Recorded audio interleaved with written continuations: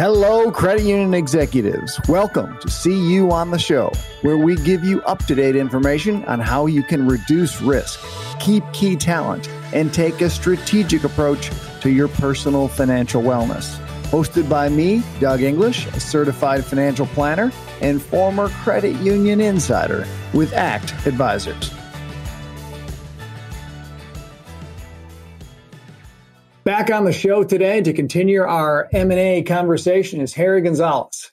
Harry has over 20 years experience working in the credit union and banking space, and uniquely, Harry has helped credit unions purchase banks and merge with other credit unions.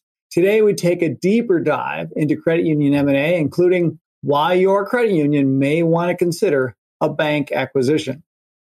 Tell me about the process of deciding to merge in a bank, to buy a bank as a credit union and to bring that in. So in the first place, why? Second place, how is it different than bringing in a credit union? And then what should other credit union leaders think about that are having those sorts of thoughts? Sure. So the reason why you would buy a bank is very similar to why you would merge in a credit union, right? Mm-hmm.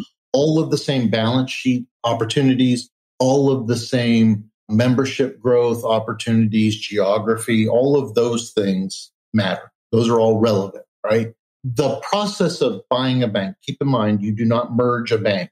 It is an asset that you purchase. So you will write a check. When you merge a credit union, the thing that we say is when you figured out a merger partner, right? And you bring these two things together, they give you the credit union and then they pay you to take it, right? So they give it to you. So there's no check that is written. If I'm the merger and Doug, you're the mergee, we combine and I didn't have to strike a check. And the whole pay you to take it is I get your capital, right? Whatever's left, we're going to burn down some capital through the process of merging. We're going to have to exit some contracts and those kinds of things. But when we're done, we've become a bigger entity and we have more capital. Right. And that's a beautiful thing. It sounds very good. There's really no downside to it other than execution. Right. If you cannot execute on it, you should not attempt it. But again, you can hire resources to help you do that. In terms of buying a bank, you will write a check. And typically, here's how it works. What you do is you say, look, I want to grow my organization. I want to go into this new market. Well, there are no credit unions to merge in that market. Or are there any smaller community banks, right? Here's the math. There's something called tangible book value at a bank, otherwise known as equity, right? And you can look at their tangible book value, and the price that you will pay is generally 1.2 to 1.4 times that book. So if they have $1 million of equity, you're going to pay $1.2 million to $1.4 million. Now, maybe you feel like I don't want to pay a premium, right? But understand that the day after the acquisition, right? That's the A part of mergers and acquisitions. The day after the acquisition, you get $1 million, right? So through the beauty of accounting and FASB, what you ended up paying was the $200,000. I see. Right? And here's how I have convinced boards in the past that this is a good thing to do. If you want to build a branch, from the ground up, it will cost you $2 million. Now, depending on the land cost, et cetera. But we'll call it a $2 million branch. And that branch, as we all know, will take 5 to 7 years to break even. We haven't turned a profit yet. We've just broken even. Now we're at zero, 5 to 7 years in. And then we'll start making money on that branch, right? But it takes a lot of time and a lot of work. Or you could spend $2 million, purchase a small community bank that already has a branch. And the very next day, Doug, and I know you're going to love what I'm going to say next, the very next day, you have cash flow. And in the words of Mr. Wonderful on Shark Tank, cash flow is king. And so you're making a return on your investment the very first day. When you go through that process and you do the math, what you will find is that your ROI, your return on investment for bank acquisition, is generally less than 18 months. Because remember, you're only writing down the cost of the premium that you paid because their capital comes over. It is a wonderful thing. The bank acquisition is generally a lot easier. And I'll say this because it is purely a financial transaction. Mm-hmm. When you're merging a credit union, you have to deal with ego, culture, morality, challenges, those kinds of things, right? What do I do with the CEO? And all that history, right? Because that credit union was founded by 4 people that got together in the 1930s in the machine shop. That's right. Yeah. And the bank, you're really only trying to make 10, 12, 13 people happy. And none of them work there. They're called shareholders, right? Not credit union shareholders, bank shareholders. So these are people that came together to start the bank, to form the bank for one reason only, to have a return on their investment. Generally speaking, that's an exit, right? They'll call it a liquidity event, right? But generally it's an exit. And so when that bank has somebody that comes to them, and banks, by the way, dirty little secret, they love credit union deals. And here's why. It's cash, right? They don't have to get stock. When a bank merges a bank or acquires a bank, it's a stock transaction, which means, Doug, I have to believe in you and your ability to execute on this bigger organization, and so that your stock will appreciate at some level, and I'll be able to exit then. You're probably locked up for a while too. For a while. Yes, sir. Versus a credit union who comes in and says, hey, I've got a check. I want to buy your organization. There's no morality, right? There's no culture fit. The shareholders just don't care. Now that's banking, right? Like that sounds harsh, but the reality is it's an investment vehicle. And so it's easier to do that. It sounds like either merging in a bank or a credit union, it can be potentially a great economic strategy as long as the composition of the entity is in alignment with the entity that's merging it. So you can do the search. You can find an entity that's in the space that you want to go in that has the finances, the financial structure that you're looking for. But then if you're talking about the credit union, you've got the politics, the history, the emotion. What's the next step on, okay, and you look at a county 3 counties over from you, you want to be in that county, there's a small credit union there. How do you start to build that bridge between the two that's more than an economic bridge? Because as we know, that's not what credit unions are about. Right. One of the things that I have found, and I call this a milestone, right? This is a watershed moment. The 2 CEOs need to sit down and have lunch. And they really need to understand what's in it for both of them, right? If I'm the mergee, I want to make sure that, and I'll say this, generally there's 3 pieces for the mergee. I need to make sure my employees are taken care of. By the way, that includes me, right? Like that's a really important piece of this. Absolutely. Right? Because if I'm 35, I got a long time to work. So am I going to have a job? If I'm 65, maybe not so much, right? But if I have a SERP, if I have a pension plan, does that get accelerated? Does it get vested? Change of control generally does that. Yep. I understand now what's in it for me. And sometimes the merger CEO has to explain that. Yeah. So I think it's really important to know that you're going to take care of the employees, the membership, obviously, super important. And then thirdly is the board. What we have found that works really well is to create an advisory board. Yeah. So, or to expand your board, right? So if I'm the merger credit union and I have a 7-person board, would my board be willing to go to 9, right? So that we could accomplish this merger, bring over 2 of their board members and sit them on the board?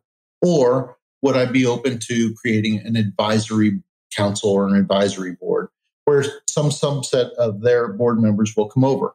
Not every board member will want to come over. Mm-hmm. But in every merger, at least 2 do, right? And generally speaking, it's the chair of the board and one other, maybe a supervisory committee person, et cetera. So you have to make accommodations for those 3 pieces, right? How am I going to treat the membership, right? If we have donations that we make every year to the VA hospital, we want to make sure that that continues. That's really important in a credit union merger, right? Look, we have an employee drive and we contribute to Light the Night, right? That's really important. Will that continue?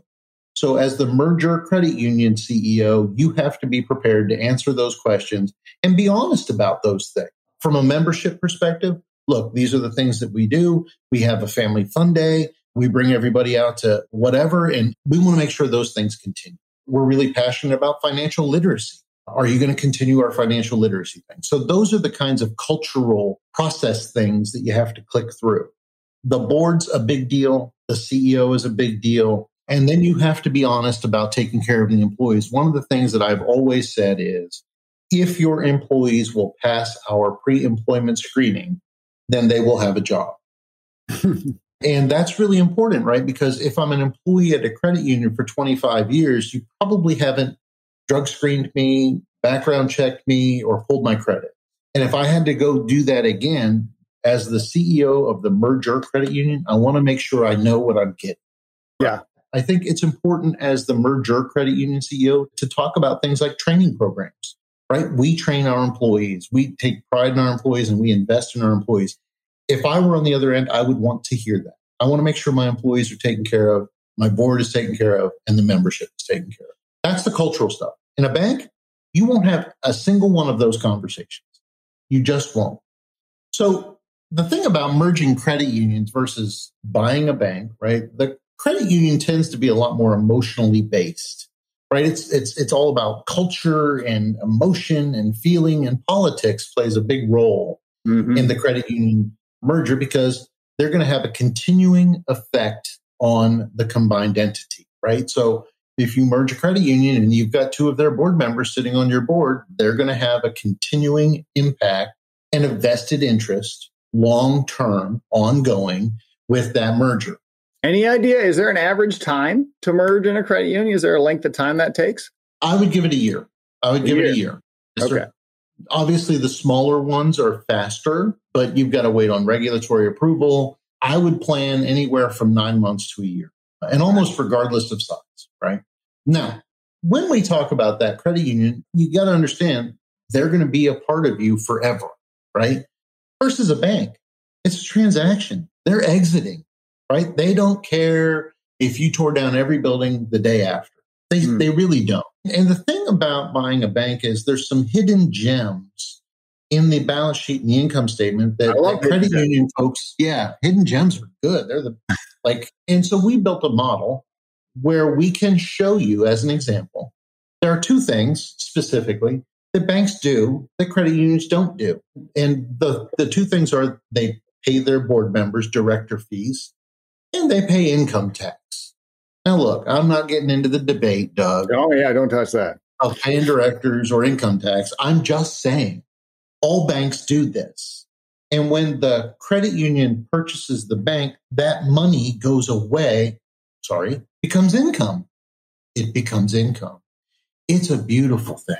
And so as an example, we were looking at buying a $100 million bank, and they paid, what's the number, Doug? $280,000 in income tax, right?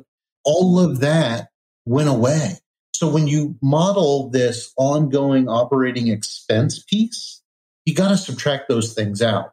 And there's several nuggets in there in the financials of a bank that a credit union would not continue that become income, right? Or at a minimum, they're not a drag on earnings. Right. And so this bank that made $200,000 a year, think about this, right? Their net income was $200,000 a year, was automatically doubled by the removal of their director fees and their income tax. So there's a lot of power, by the way, under both of these scenarios. And so if you understand them, it will help you make the decision to buy a bank or to merge a credit union. And again, I'm happy to help. Because that really is the question, isn't it, Doug? It's not to be or not to be. It is to buy a bank or not. Right, to buy a bank or merge a credit union. Thank you, Harry. Your insights on M&A probably have a lot of listeners asking themselves that very question. You're very welcome, sir.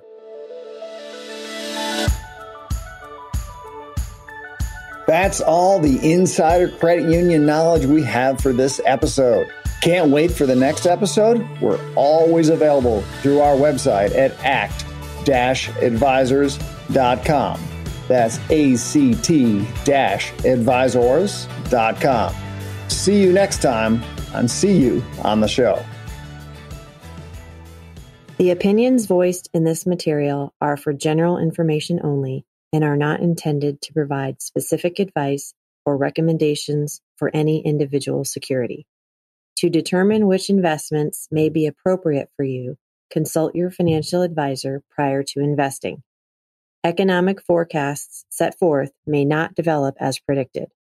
All performance referenced is historical and is no guarantee of future results. Indexes are unmanaged and cannot be invested into directly.